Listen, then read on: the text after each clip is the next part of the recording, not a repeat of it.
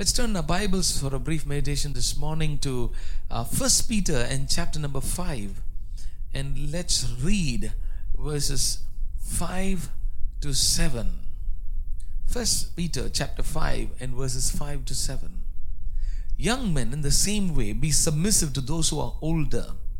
All of you, clothe yourselves with humility toward one another, because God opposes the proud, but gives grace to the humble.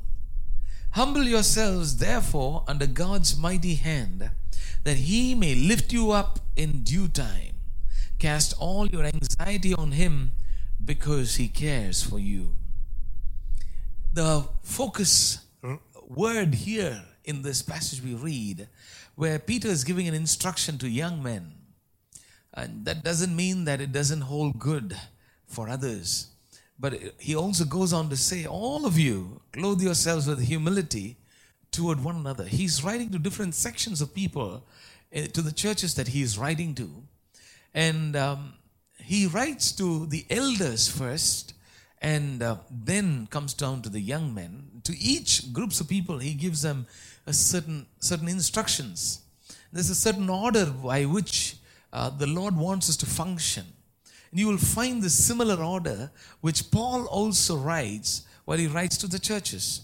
There is a godly order, there is a created order by which God wants us to function as individuals, and He also wants us to function as a family, and He also wants us to function as a larger family of God. There's a certain order that He has given. And the order here, the godly order with which we ought to be functioning is an order of humility. And that's what we're going to be looking at this morning. Young men, in the same way, be submissive to those who are older. All of you, clothe yourselves with humility toward one another.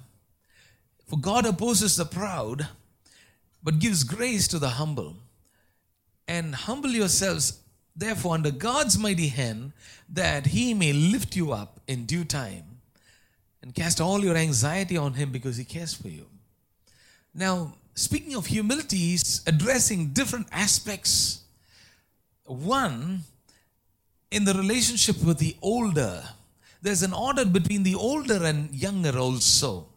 It's not just between within the family of husband and wife and children and parents, but also there is an order between the older and the younger.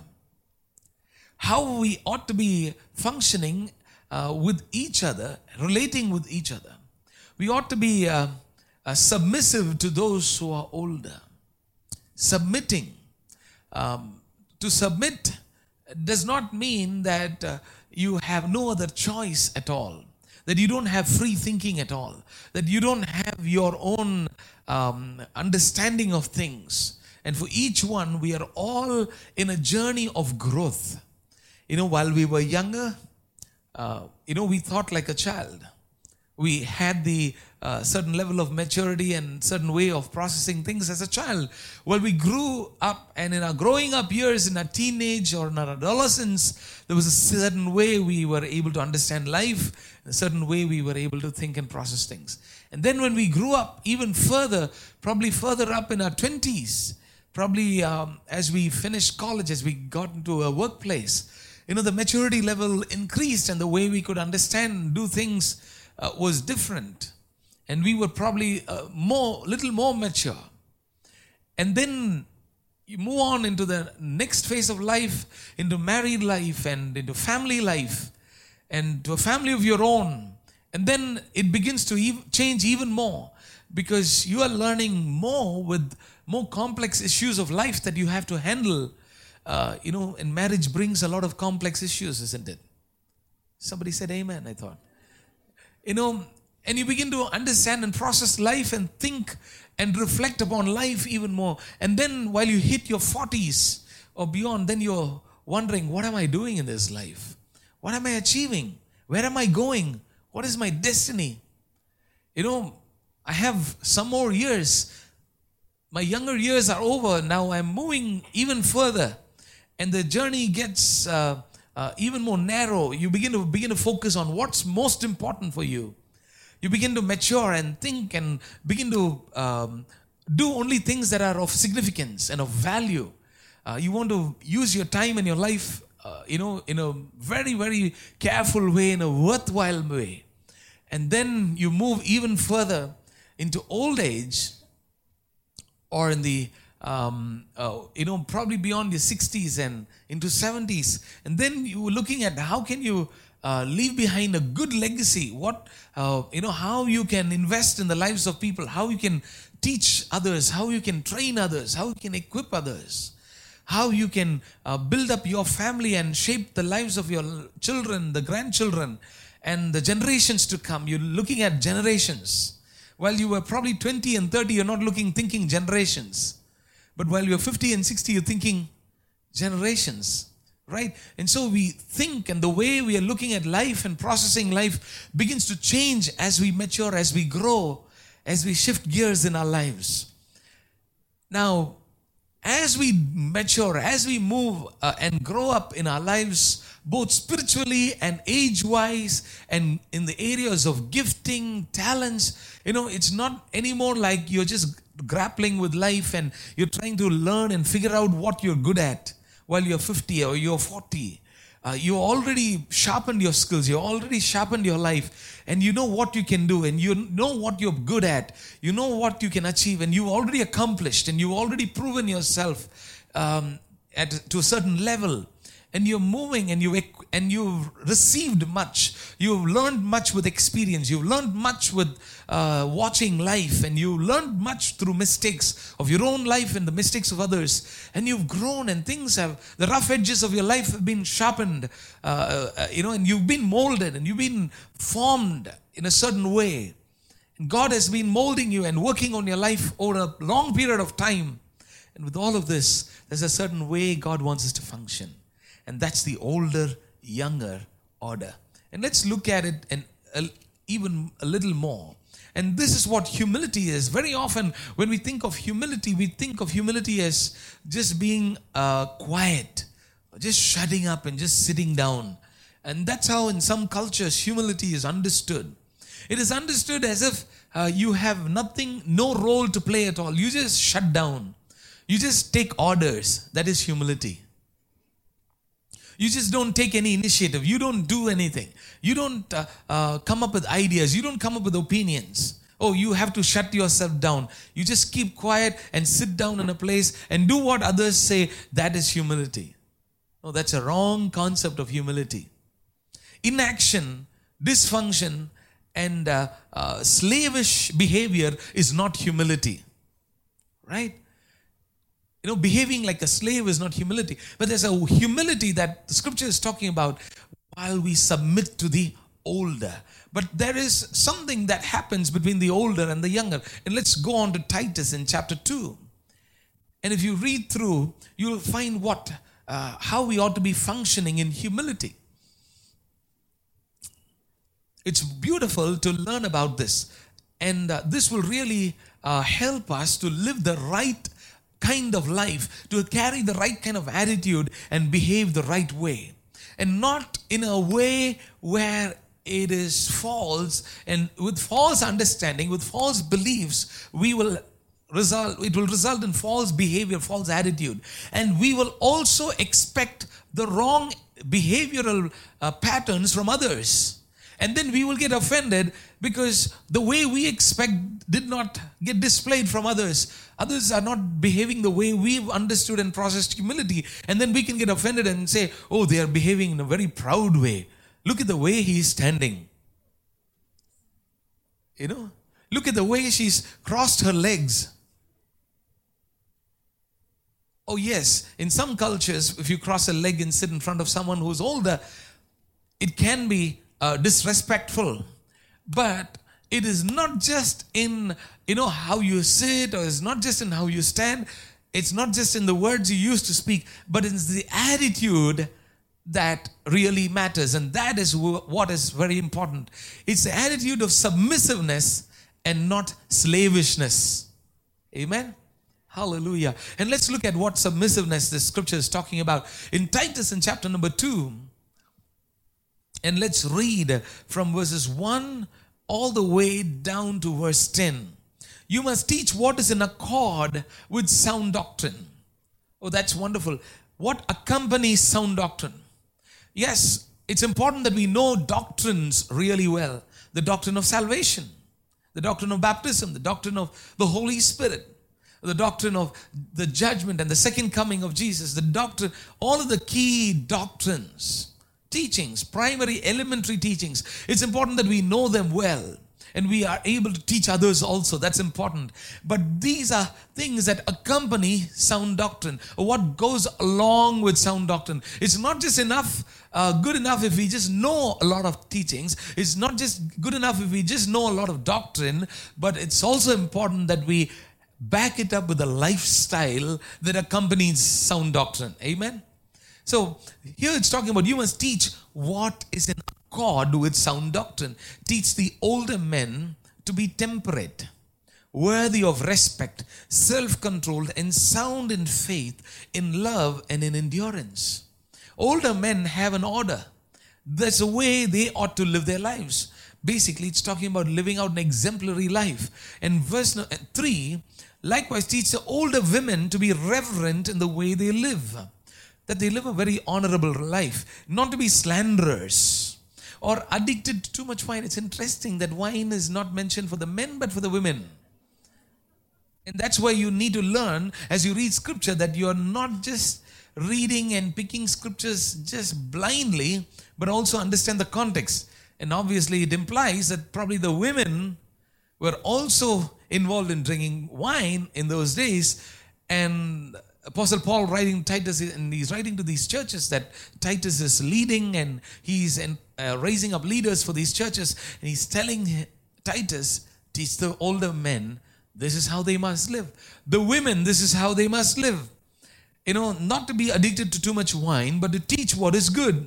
Also, there's a task of teaching, and doesn't just mean that the women are, to be only teaching Sunday school and VBS, but teaching in their homes. Teaching whom should they teach? Verse number 4, they can train the younger women to love their husbands, not separate from their husbands. Sometimes the women who get involved with other women's lives separate the husband from the wife. But to train the younger women to love their husbands and children, to be self-controlled and pure, to be busy at home. Not to be busybodies, but busy at home, to be kind, and to be subject to their husbands, so that no one will malign the word of God. So that no one will malign. So the older ought to be teaching and training the younger. Amen. Hallelujah. That's why when I talked about how over the years we accumulate a lot of understanding about life, we learn through a lot of our life's experiences, and we have wealth of knowledge and experience both with walking with the Lord, in our relationship with God, in our spiritual experiences, in our areas of giftings and grace that God has given to us, and also in the journey of life, we have wealth of experience. You know how to talk to a husband.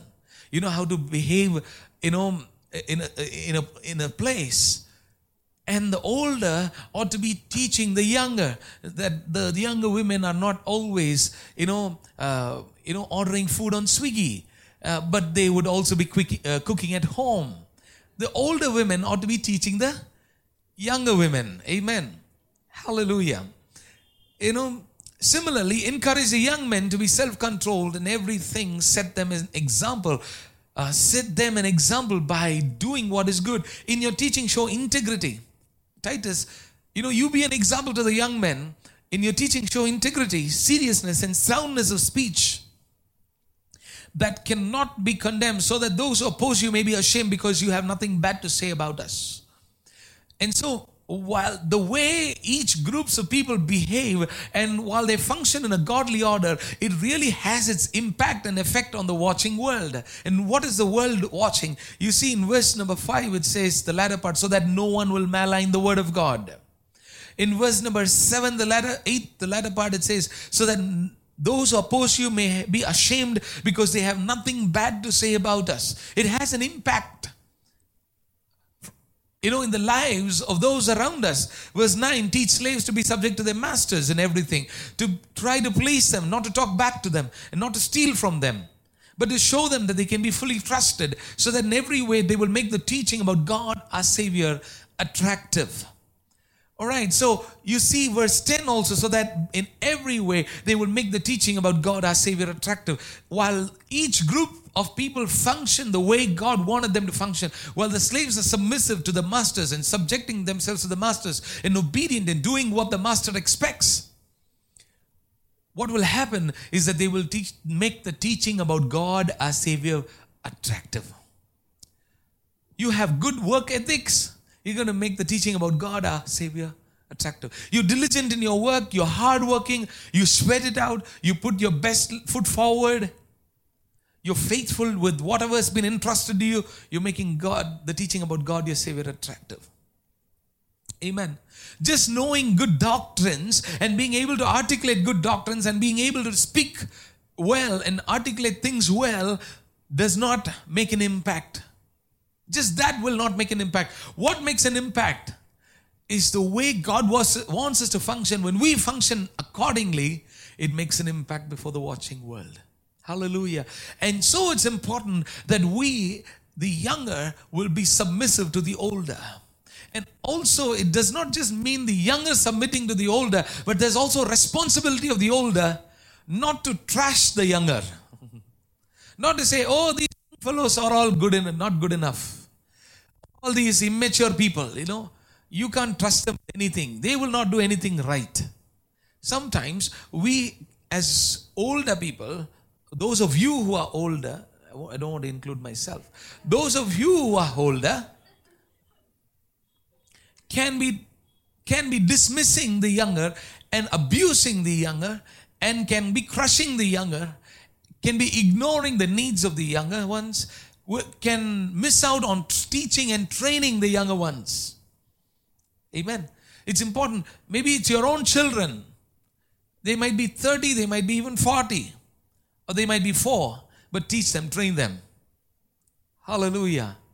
The Bible says, train a child in the way he should go, and when he is old, he will not depart from it. Amen. He who spares the rod hates the son, spoils the son. And so, there is also the area of disciplining, but also not the extreme kind of disciplining. That's why there's an order given here, where the older ought to be training. They first of all need to live an exemplary life. The older women to be reverent should be reverent in the way they will live. When people look at you, older people should be able to respect you. Amen. You live such an honorable life.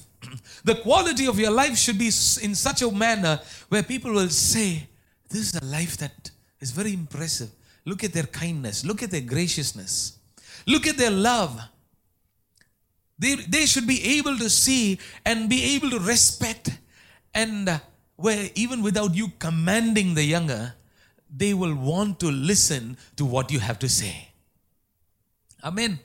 Hallelujah. Sometimes we can make the younger to obey and be submissive by making a lot of noise. Amen. We can say, no, this is how you must behave. This is what you must do. And we can just by making a lot of noise, we can try to, get the younger to obey. But that will not last. But it's living a reverential life, an honorable life, a life where people will look at us and say, this is the way I want to live. This is how, I want to behave like them. I want to carry an attitude like them. I want to speak like them. Amen. Hallelujah. A reverential life. Teach the older women to be reverent in the way they live, not to be slanderers. Not to be slandering, not to be backbiting, not to be talking ill of others, not to be carrying tales, not to be slandering about others in their absence. When all of this has happened, you lose respect. Younger generation will not revere us if we are slanderous. If you're always, negative and always critical about everybody and everything, if you're always speaking negative words, you lose respect. You lose your honor. Amen. Live a reverential life, and women not to be slanderous, and doesn't mean that it doesn't apply for the men. This is the older and the younger. There is an order here between the older and younger. Although he specifically writes to the female gender, it also applies to men as well. There is also responsibility of the men to teach, the older men to teach the younger men as well. All right, so it's not just only to the women. Although here Paul is writing explicitly, and the need there to the churches that Titus was leading and raising up leaders, there was a need, and specifically to each of these groups. We don't have an issue of women drinking here. All right, but the point is that they basically live an honorable life. Now, that applies for both men and women, basically to everyone who is of the older age, at least if I can say 30, 40 plus. You know, those who are not the young, really young ones. Those who are, grown up. They can train the younger women. They need to be training. And not just shouting, not just critical, not just being abusive, not just exercising authority by just virtue of age. You can just exercise authority just by virtue of age. I am older, so you do what I say. But those things will not last. Well, what you ought to be doing is training them, teaching, helping them to understand the consequences of, the right choices they need to be making. They need to be teaching the younger women how they respect their husbands, how they need to take care of their children, how they need to be busy in their homes, how they need to be, good wives and good mothers and raising up good children. How they need to be parenting, how they need to be, functioning within their marriages, how they need to be loving their husbands. This is what needs to be trained. This is what needs to be taught. Amen. Hallelujah. And so, if the older folks stop, being critical and start teaching and training, that would really build up homes and families and next generation families really well. Hallelujah. Amen. Praise the Lord. In our culture, we always jump to a conclusion very quickly. We don't have the practice of having conversations. We don't sit down and have a conversation and find out what is going on in the other person's mind. We don't want to find out what's going on in the other person's life. Why they do what they do. What is going on in their, what has shaped their thoughts. What has shaped their perspectives. We don't understand all of that. Without understanding, we only shout.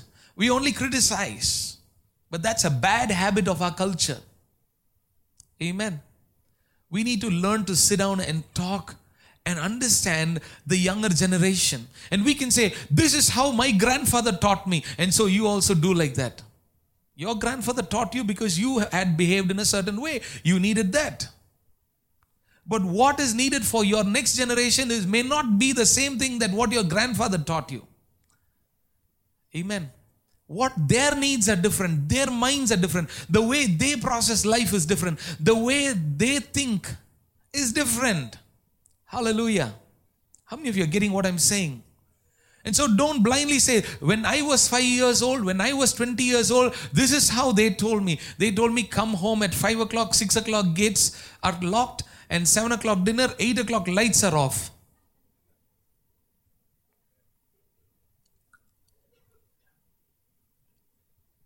Just don't do what was done to you when you were young. Maybe it was a wrong model of parenting. Maybe it was wrong completely.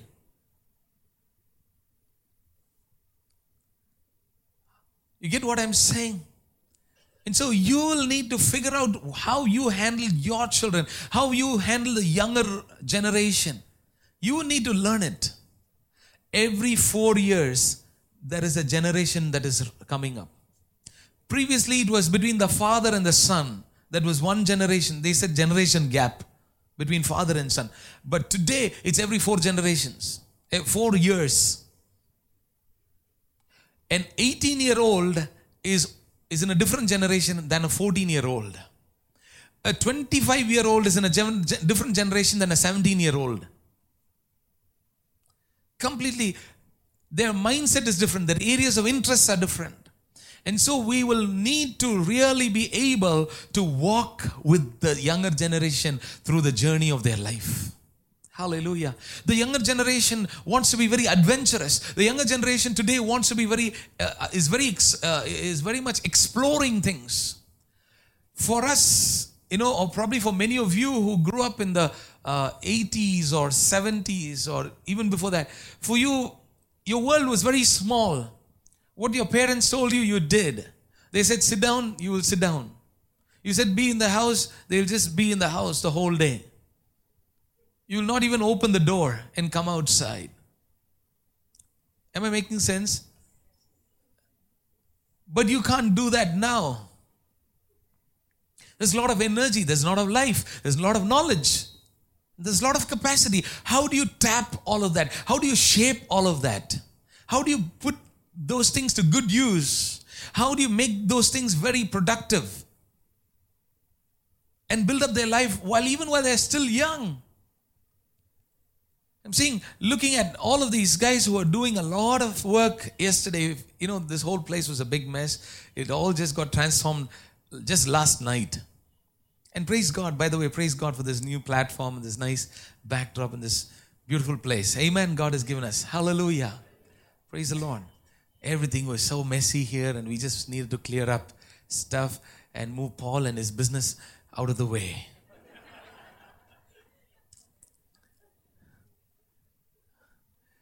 And so, but every one of them, all right from 10th standard onwards, every one of them were so involved in getting everything set up, from electrical stuff, from electronics and all kinds of things they were doing. There's so much energy, there's so much knowledge, so much capacity. And not for everything you have a training, or somebody has not gone to a college and done a course on all of these things that they're doing. But they just look at it. What can I do? How can I do things? How can I fix it? How can I get things done? And they just get involved and do it and put them to good use. Hallelujah. And they love doing it. They enjoy doing it. It gives them satisfaction that they have achieved something at the end of the day. Hallelujah. Praise the Lord. And so training, teaching how they ought to behave, how they ought to speak, how they ought to respond, how they ought to, have a disposition while they are outside in a public place, how they behave, how do they do things. Amen.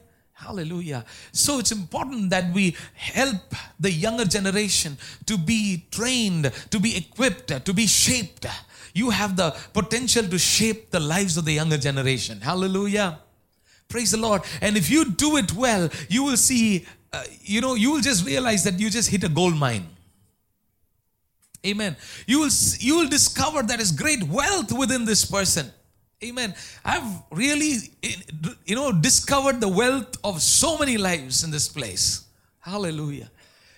There has been so much of untapped potential within each one, while you just sit down and spend time and talk and talk and talk. And sometimes my mother and my wife would say, how long are you sitting and talking? When will you finish and come? It's time for dinner. But the talk goes on and on. But it's in those times of conversations where you actually discover so much about a person. And you encourage them. Hallelujah. You build them up. You train them. You teach them. You shape them. You mold them. Hallelujah. And then they will begin to shine like stars for the Lord Jesus Christ. Hallelujah. Hallelujah. It's very powerful. And so the older ought to be training the younger, and the younger ought to be learning from the older. Hallelujah. That's true submissiveness. Amen. It's not taking a position of inactivity. It's not behaving like a slave. It's not about pretending to be humble. Some pretend humility. You can make out when there's a pretension of humility, and sometimes there can be a lot of pride on the inside. And you know what pride will do? When you try to teach, when you try to train, when you try to encourage, you'll see resistance. And that sometimes is pride. But on the outside, oh, praise the Lord, Pastor. And when they walk also, it will not hurt their feet or the floor also. And you thought that they was the most humble people, but you can't shape them at all. They will resist change. They will say, I will not change. You cannot make me change. That is pride. Hallelujah. If somebody is faithful, if somebody is available, if somebody is submissive, if somebody is teachable, there is humility. Hallelujah. There's mark of humility. If somebody is willing to sit down and listen to you, amen. But when you talk and not shout, when you talk and not just judge, amen. So can the older start training the younger? Amen. Can the younger begin to learn from the older in submissiveness and be teachable? Hallelujah. Amen. Praise the Lord. Why not? Everyone who considers yourself young, look at someone who is older than you and say, I want to be teachable. Or just say, teach me. Just look at someone who's older than you. If you consider yourself younger and you find someone older to you, look at them and say, teach me. Hallelujah. Teach me. Hallelujah. Praise the Lord. When you have that heart of being teachable, amen. How not to spill that sambar from that, pan. How not to fry the, fish on the wrong side. Is there a right side or the wrong side? No, I don't know. If you're teachable for all of that, for those of you girls who don't know cooking, there's wrong side, you should not put the fish on. All right? So you need to learn all of these things and learn them from the older. Hallelujah. Amen. And so that is true humility. Coming back to 1 Peter chapter 5. Are we learning something this morning? 1 Peter chapter 5. Young men in the same way be submissive to those who are older. Verse 5. And now the instruction to all of us, all of you, clothe yourselves with humility toward one another. Amen. Hallelujah. Yes, the younger also primarily has to have this heart of humility to be learning and to be receiving, to be shaped. Allow the older people to shape our lives and mold our lives. But at the same time, we also, each one, the older and the younger, also be relating with each other in humility. Hallelujah. What is this? Oh, everyone relating to one another in humility. Let's also go back to Ephesians and look at chapter number 5 and verse 21. Ephesians 5 and 21. Submit to one another out of reverence for Christ. There's also mutual submission to each other. Of course, this is also a household text. What is popularly called as a household text. Talking about the family and also the larger family of God, called as a household text. In this household of God, writing to the church at Ephesus, Paul is writing and he's giving an instruction and saying, submit to one another out of reverence for Christ. Because we respect, because we honor Christ, because we worship Him, because we are submitted to Him, we also submit to one another because everyone is God's creation. Everyone is God's creation, created in the image of God. And so we act in humility to one another. We are submissive to one another. We are willing to learn from one another. We are willing to be taught by each other. We allow ourselves to be shaped by each other. No one can say, I know everything and you know nothing. Nobody has mastered anything in this life.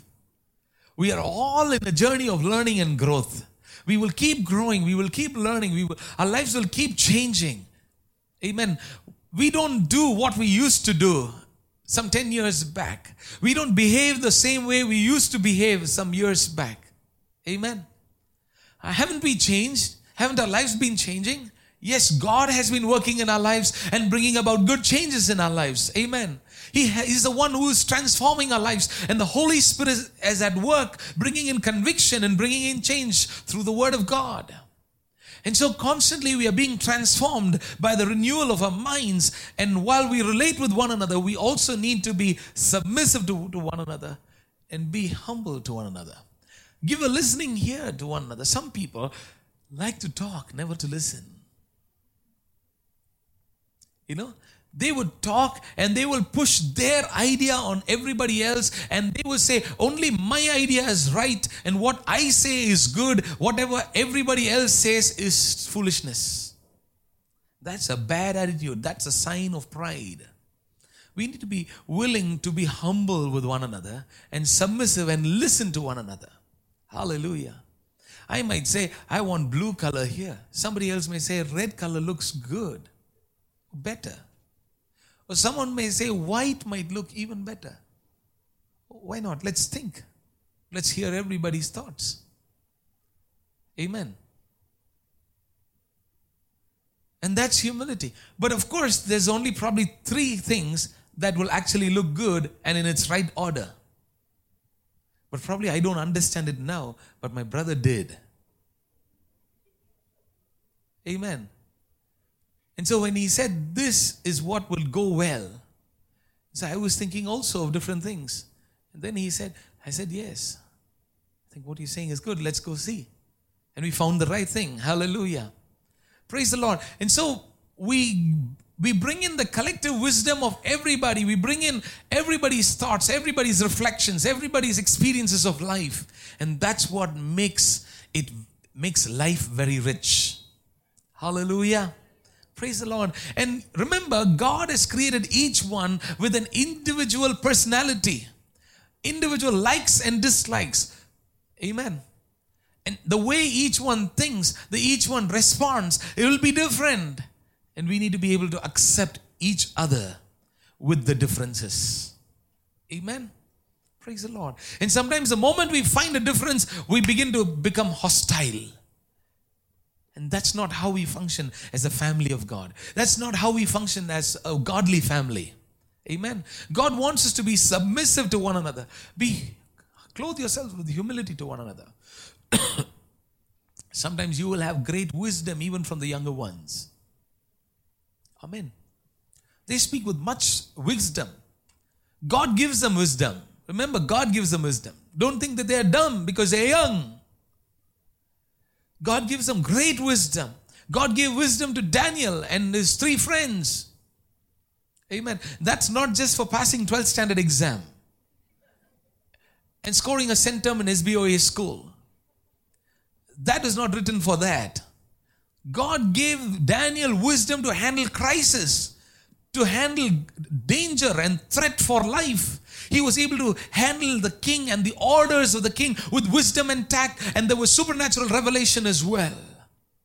You see, God, there's a partnership between God and man. Man has been entrusted with wisdom, and man uses that wisely. There's knowledge, there's capacity. He uses that wisely, and God also intervenes and steps in and does things as well. So we need to be harnessing all of these things together, bringing all of these things together. Amen. And so, but it's dangerous while in some families, the older dance to the tunes of the younger. Oh, that's not a good idea. That's not a biblical idea. Amen. The younger need to be submissive and learning from the older. But that does not mean that the younger don't have any knowledge or any wisdom at all. But nevertheless, it doesn't mean that the older dance to the tunes of the younger. Some families, unfortunately, they glorify their children. They put their children on a pedestal. Be careful with doing that. Oh, my son, my daughter will never do anything wrong. They are always right. Be careful about such ideas. Sometimes when they get into our head, that can keep us blind to their faults, and that can keep us deaf to the criticism and the complaints that are coming from others. Are you with me this morning? Amen. And many parents have missed out on shaping the lives of the children the right way because they assumed their children would never do any wrong, and they are never wrong, and nobody should say that they have done anything wrong. And because they have held to this very strongly, they have missed out on shaping the lives of the children. Shaping involves correction. Shaping involves discipline. It might even involve punishment. Amen. All right. So it's important that we understand that we are older, younger. Submissiveness, that is true humility. Teachable, being submissive, willing to learn is true humility. And secondly, we're looking at each one also submitting to one another. In love, in humility, out of reverence for Christ. Hallelujah. Because I revere Christ, because I glorify Him, because He is God, because He is the Lord of my life, and His word says that we clothe ourselves in humility towards one another, and out of reverence for Him, out of respect for His word, obeying His word, I submit myself to be humble to one another. Amen. It's an act of obedience to His word. Humility is obedience. Without true obedience, you cannot be humble. Amen. And today's culture says, who are you to say what I should do? Even if I'm messed up, it's my mess. You don't mess with me.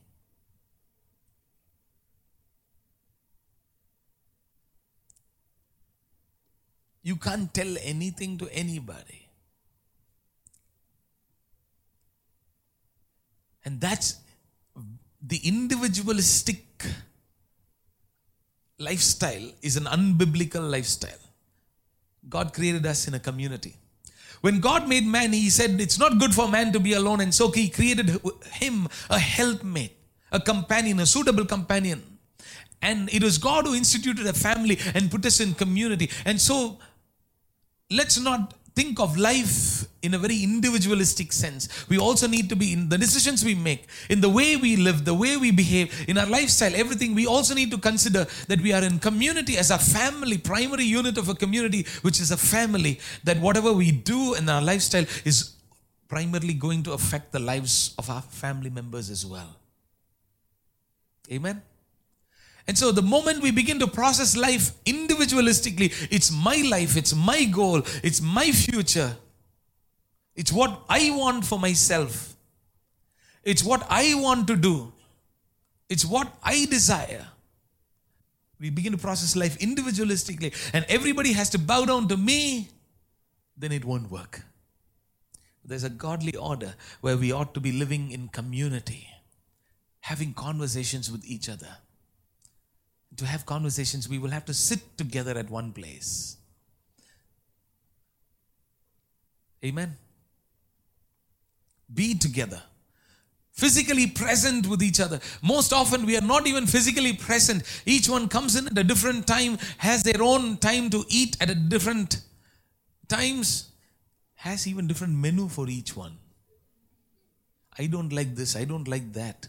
I want this, I want that. I don't want the food cooked at home. I want from Swiggy. You know, what happens is that is perfect disharmony.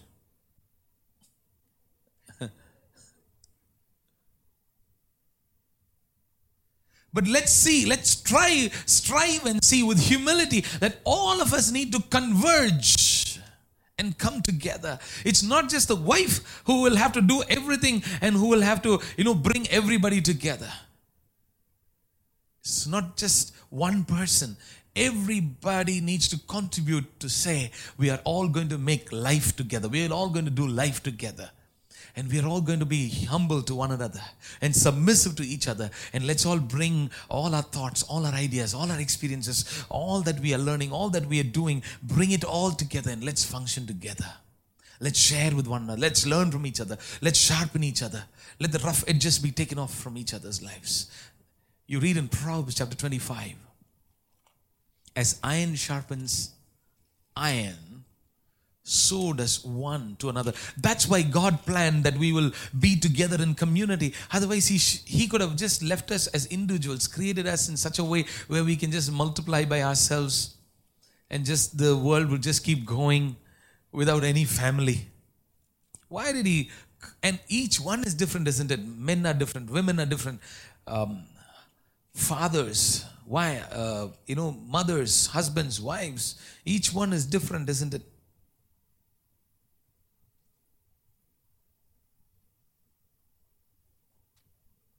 Oh, I missed that verse somewhere. 27:17, yes. As iron sharpens iron, so one man sharpens another. As iron sharpens iron, so one man sharpens another. And so here we are, as we submit in humility to each other, we will be sharpening each other. Our thoughts will get clearer. The perspectives of our life will get better. The way we ought to respond and react to life and circumstances, and the way we ought to handle the world will become better as we learn from one another. Hallelujah. Amen. And so it's important that we don't assume that somebody in the family is not fine and is not good enough and is useless and has nothing spiritually good or cannot think the right way. Maybe some of your family members are yet to come to know Christ. But that does not mean that they are simply useless and they're foolish and they have nothing and they know nothing and they can't do any good. That's a wrong assumption. And sometimes when some people get saved and they get very excited about their salvation and they immediately begin to look down on everybody else who is unsaved. Oh, they're all unbelievers. They're very worldly. They're all, Satan lives inside him. The moment he comes home, it's actually Satan walking inside the house. No, that's a wrong assumption. That's where we need humility. They may not be at the same level of understanding the way you understand Scripture or the way you've been trained in the knowledge and the understanding of the Word of God. Maybe the way you've grown in your prayer life. Maybe they don't have that same experiences. But that does not give us a reason not to be humble. Amen. And to dismiss everybody else. We can't write off anybody. Amen. Hallelujah. And so within our family, let's learn to cultivate this culture of humility, the culture of submitting to one another, the culture of being sharpened by one another. And everybody needs to converge and come in together because we revere Christ, for the sake of Christ, for the honor of His name, because I'm a child of God, because I need to obey His word. And so I submit myself in humility to one another. And that does not mean that you do the sinful habits or sinful practices that they practice. It does not mean that they shape an unbiblical worldview and they shape you in that way. You need to be living by the worldview that is found in Scripture. The way you think of life, the way you do things, the way you behave need to come out of Scripture and not by the way the world does things, if they are worldly. So it's important, out of reverence for Christ, that we clothe ourselves with humility. Why? Because God opposes the proud, but gives grace to the humble. True humility is not just praying and saying, Lord, I humble myself. That's easy to say. Lord, I'm so humble, Lord. I'm the only one so humble in this whole place. There's nobody as humble like me, Lord. You know what is that called? Humble pride. Very humbly pride. I'm very honest. I'm very, very humble. You can't find a very humble person like me. I've humbled myself before every kind of person. To even brag about our humility is pride. Amen.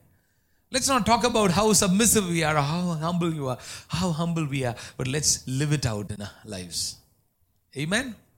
Hallelujah. Let people see you and see the light that is in you, see the goodness in you, see the humility in you, see the love in you, see the grace that is in you, and let them declare and say, this person is a humble person. Let not our own mouths boast about how good we are. Amen. Praise the Lord. Let's move on even further. Verse number 6. Humble yourself, therefore, under God's mighty hand. All right. So we first talked about humility between the older and the younger. The younger submitting and being teachable by the older, and the older having a responsibility of training the younger. And secondly, we looked at how we ought to be humble to one another. Whether we are dealing with younger people or older people or peers, being humble with one another. For some people, they can somehow never get along with their peers. They always want to be heads above the rest. Have one heel above the rest. That's a problem of pride. And so they will always want to think and do things differently for the sake of standing out in a crowd. That's just pride. That's simply pride. Everybody goes on the right side. I will not go on the right side. I'll go on the left side. Everybody sits in a straight line. I will sit a little differently. Always wanting to be the odd man out. Just to be different. I want to show myself different. I want to be different. That is rebelliousness. We can have different capacities, ideas. We can have different way of functioning, different way of, if we are made that way. And God has given us unique gifts, and for each one He has made us differently, and those differences will come out. It doesn't mean that we have to be stereotyped like everybody else. But the point is, if it's out of a rebellious spirit without humility, and if we are not teachable, there's a lack of humility. It's pride. Wanting to be different for the sake of being different. You get what I'm saying? And number 3, we're looking at humbling ourselves. Humility before God. Humility with the older, younger. The younger humble with the older. Humility between each other. And thirdly, humility. Humble yourselves under God's mighty hand, that He may lift you up in due time. Humble yourself therefore under God's mighty hand, that He will lift you up in due time. God is the one who lifts us up. Hallelujah. We cannot make success happen for ourselves. We can do the right things that will bring success. We cannot elevate ourselves. We can be in a state where God can elevate us. Everybody today wants to be somebody. Nobody wants to be a nobody. God has created us, each one of us, with this individual, need for significance. We all want to be someone good. We want to look good. We want to be well spoken of. We want to be accepted by others. When we walk into a room, how good it feels when everybody looks at us and welcomes us. Right? We all have this natural need for significance, but that does not mean that we can make ourselves significant. It is God who makes us significant. Hallelujah. Humble yourselves under the mighty hand of God, and He will lift you up in due time. Again, let me say, this does not mean that we move into a state of inactivity. Some people have taken this and said, God said, just be humble. And so just keep quiet. Don't do anything. Don't take any action. Don't try. Don't strive. Don't take any effort. Just keep quiet and sit down. And He will lift you up someday. No. We got to do what we have to do. Whatever He does prospers. You got to give something for God to bless. You got to do something where God can use that. If we just sit and waste our life and say, God will lift me up in due time, no, He can't. He will not do that. He is not a God who blesses lazy people. Amen. He blesses people who are active, who are dynamic, who tap into God's will, who will align themselves to His will, to His purposes, who will discover God's plan for their lives, who will submit themselves to God's leading and God's will for their lives. And sometimes we can say, maybe this is the best thing that can happen to me, and we can move in another direction and say, I'm going to make my own decisions. I'm going to do what I want. I'm going to stand for what I want. And we can miss out on the will of God. We can miss out on the way that God wants us to take. And that is also rebelliousness. We got to hear the voice of God. We got to go by His leading. We got to allow the Holy Spirit to lead our lives. When we humble ourselves under God's mighty hand, He will lift us up in due time. When He lifts us up, nobody can put us down.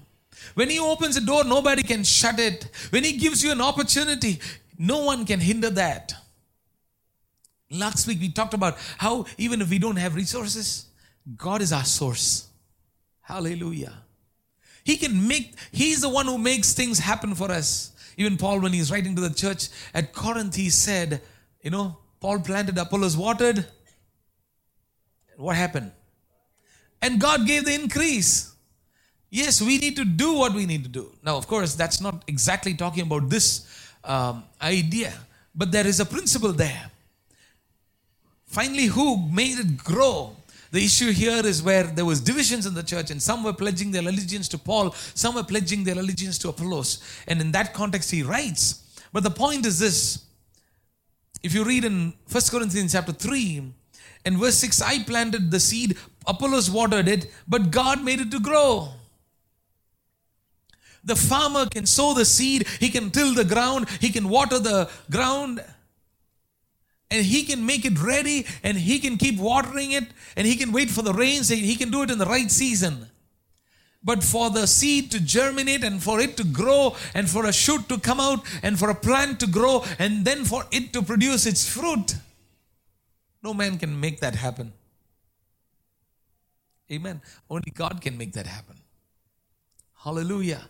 We got to do what we have to do, and God will do only what God can do. Hallelujah. Hallelujah.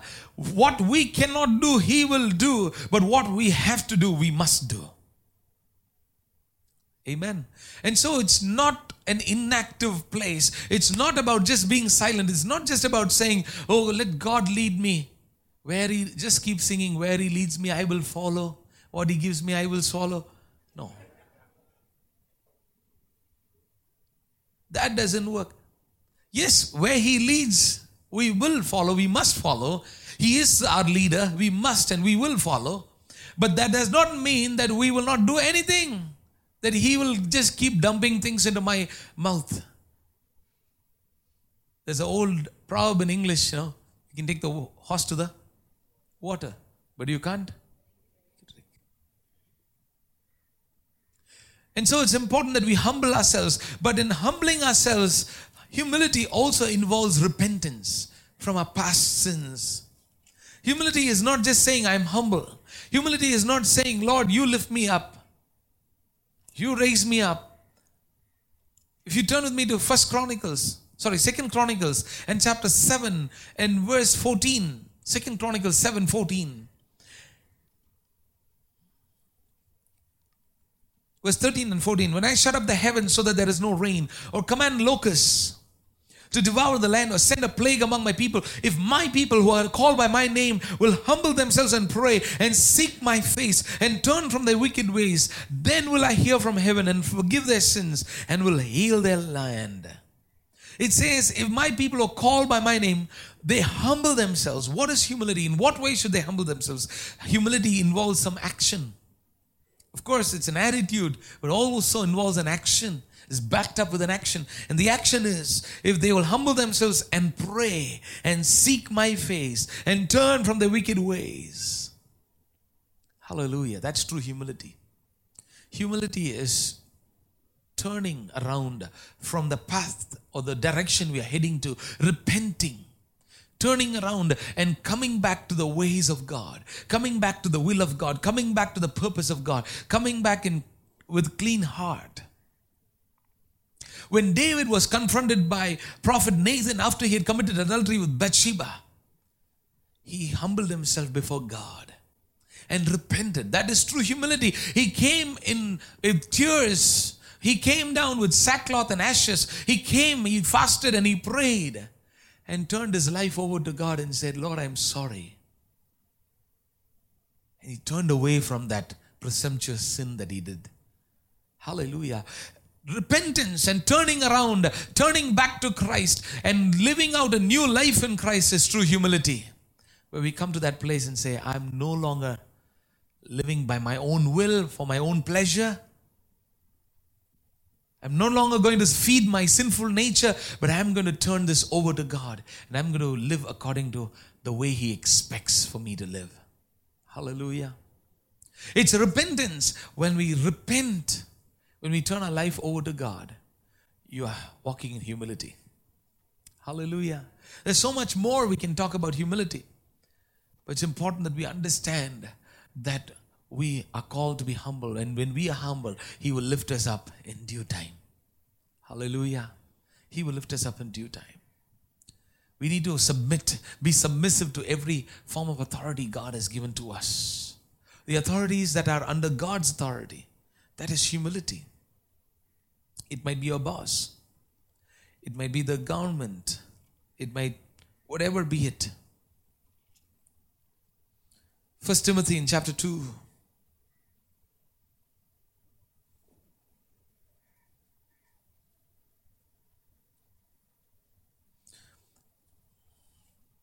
You see, God has established kings. I urge you then, first of all, that request, prayers, intercession, and thanksgiving be made for everyone, for kings and all those who are in authority, that we may live peaceful and quiet lives in all good godliness and holiness. This is good and it pleases God our Savior. Submitting to authority is submitting to God. Because every authority is under the authority of God and established by God. Kings and rulers and systems, government systems, all these established by God. But of course, in some places, it is not fair. It is not done the right way. In some countries, in some dictatorial governance systems, it is very unfair. It is one-sided. But yet, for the sake of Christ, submit to the governing authorities. Hallelujah. Whoever is the authority God has placed over your life, submit. That's humility. Some people say, oh, I am a child of God. Jesus is my king.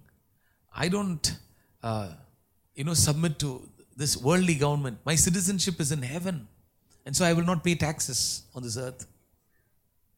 Even Jesus submitted to the governing authorities. When they asked, he said, pay your tax and my tax also. Find the coin and pay it. Give to God what is God's. Give to Caesar what is due to Caesar. Hallelujah.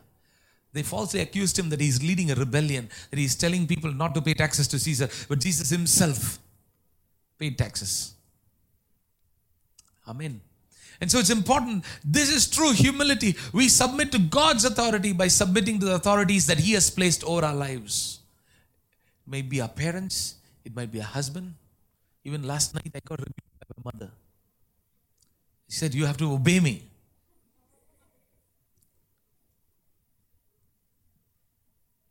You submit to every form of authority that God has given. And I did submit.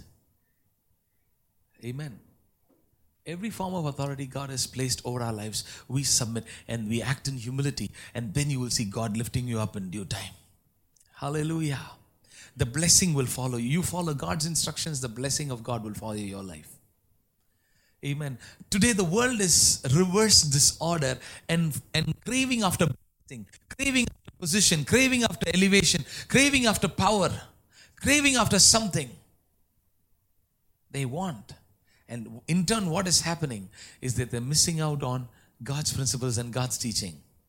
The principles of the Word of God, the instructions of the Word of God, the teaching of God's Word will bring about God's blessing. It will shower God's blessing on your life. You will have no room to contain it. You will receive what you did not even work for. Amen. You will receive honor and credit which is not even due to you. Hallelujah.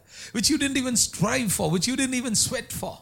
That will just follow you. Money and wealth and blessing will follow you. But we just live by the instruction and the teaching of the Word of God. And everything else will follow. Hallelujah. You don't have to run after them. You run after God's Word. You run after God's instructions. You run after God's teachings. And you live by it. And the blessings are just going to follow. Hallelujah. One by one. Amen. Praise the Lord. He will lift you up in due time. Amen. Praise the Lord. You don't have to be worried. You don't have to be anxious. That's what is the next verse all about. And we just read that in closing and pray and close. 1 Peter, come back to 1 Peter. In chapter number 5.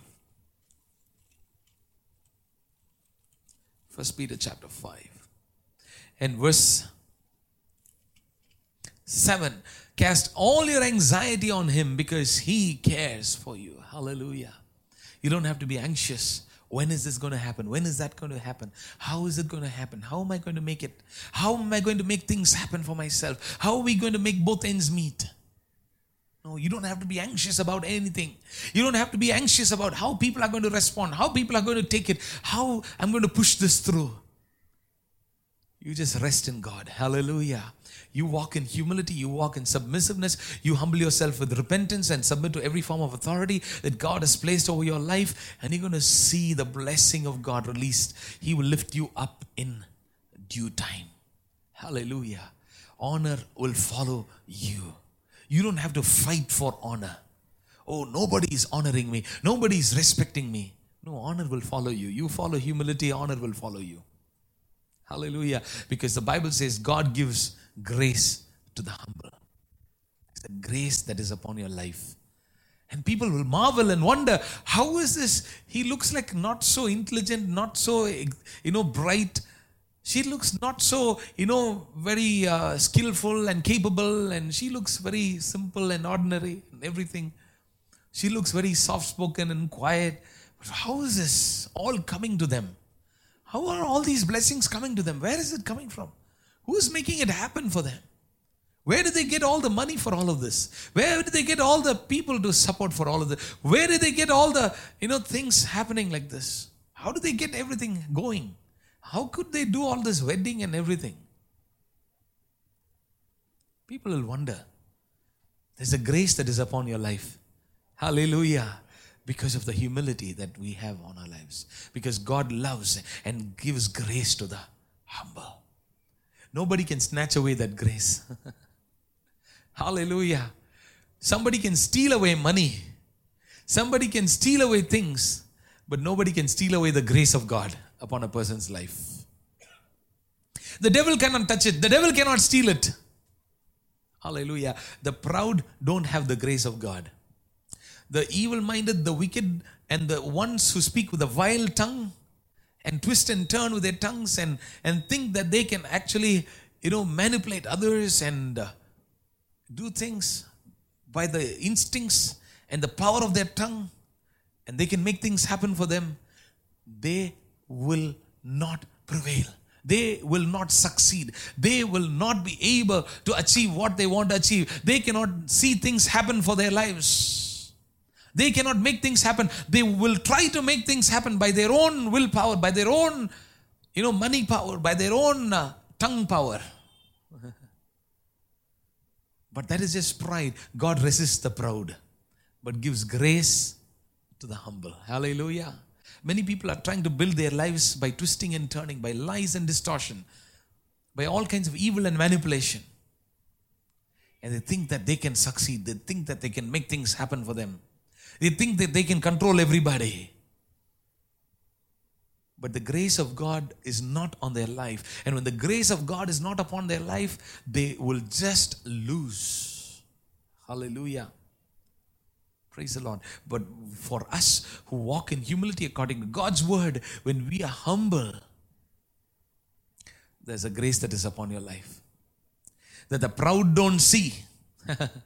The proud will not realize that there is a grace upon your life, and they will try to mess up around you, mess with you, and they will be shocked that there is a grace that is upon their life. They will not be able to figure it out. They will not be able to understand it. They will not be able to reason it. They will not be able to explain you. Hallelujah. What is this? Whatever I do, nothing is working. Whatever we say, nothing is not taking effect. Whatever we attempt, everything is failing. Because there's a grace on your life. Hallelujah. They plot and plan and scheme and do things. But nothing works because there's a grace. God gives grace to the humble. Hallelujah. That grace is so precious. I don't want to lose that grace. Hallelujah. You don't want to lose that grace that is precious, that is invaluable, that even $1 million cannot buy it. Hallelujah. Let that grace of God rest upon our lives as we walk in humility with the older and, submitting to the older, and the older training and teaching the younger. Let's walk in humility as we are clothed in humility to one another, submissive to one another, as we function and do life together in community as families and the larger church of God. And let's also humble ourselves under the mighty hand of God in repentance and also submitting to every authority that God has placed over our lives. When we submit in humility, then He will lift us up in the right time, in due time, step by step. Elevation will follow you. Promotion will follow you. Blessings will follow you. Income will follow you. Hallelujah. Hallelujah. Provision, God's provision will follow you. Amen. Praise the Lord. It will follow you, brother, sister. When there is a grace that is upon your life, this grace is precious. Hallelujah. Don't miss out on the grace of God. Stay humble. Even if it's difficult, stay humble. Even if there are hard characters around you, stay humble. It will do good to you in the end of your life. At the end of the day, you will say, it was good that I was humble. It blessed my soul. It blessed my generations. It blessed people around me because I humbly submitted to God and to every authority He placed over my life. May God bless you and may God lift you up in due time. Amen. Shall we pray? Hallelujah. Thank you, Jesus. Thank you, Lord. Father, we praise you. We thank you. We honor you, Lord. We honor your presence. Glory to God. Glory to Jesus. Hallelujah. Hallelujah. Glory to God. Glory to Jesus. Hallelujah. Praise you, Father. Father, we praise you. We thank you, Lord, for giving us the grace to come and meditate upon your word. And we thank you, Lord, for the grace that you gave me to share your word this morning. Lord, we are simply nothing without you, Father. Lord, our lives are meaningless and useless without you. But Lord, because you are here in our lives and because you have come in to stay, and because, Lord, you are the God and the Lord and the Master of our lives. And Lord, you're the one who instructs us and teaches us in the way we should go. Lord, we are blessed. Lord, your grace abounds in our lives. And we pray that you will give us a spirit of humility and submissiveness, Lord. Cause us to be teachable and be learning from one another. And Lord, we pray for those who are older among us, Lord, that you will grant us a special grace, Lord, to teach the younger, to train and mold the younger, and to pass on the beliefs and pass on the faith and pass on the way of life and to pass on the Lord, the teachings of scriptures, Lord, from generation to generation, to be good examples, to practice them well in our own lives. Give us a grace, Lord, to practice and to preach and to pass them on, Lord, graciously, O Father. Hallelujah. Lord, we pray that for every one of us who are younger in our midst this morning, we pray that you give us a grace to be submissive to those who are older and be humble and learn, Lord, from those who are more mature than us. Those who are matured in Christ, those who are maturing in Christ shall teach us, and Lord, we will learn and be imparted, oh Father. We pray that you'll give us a culture of humility, Lord. Help us to cultivate this culture of humility. And Father, we pray especially, Lord, that you will help us to clothe with one another. Lord, we clothe with humility to one another, Lord.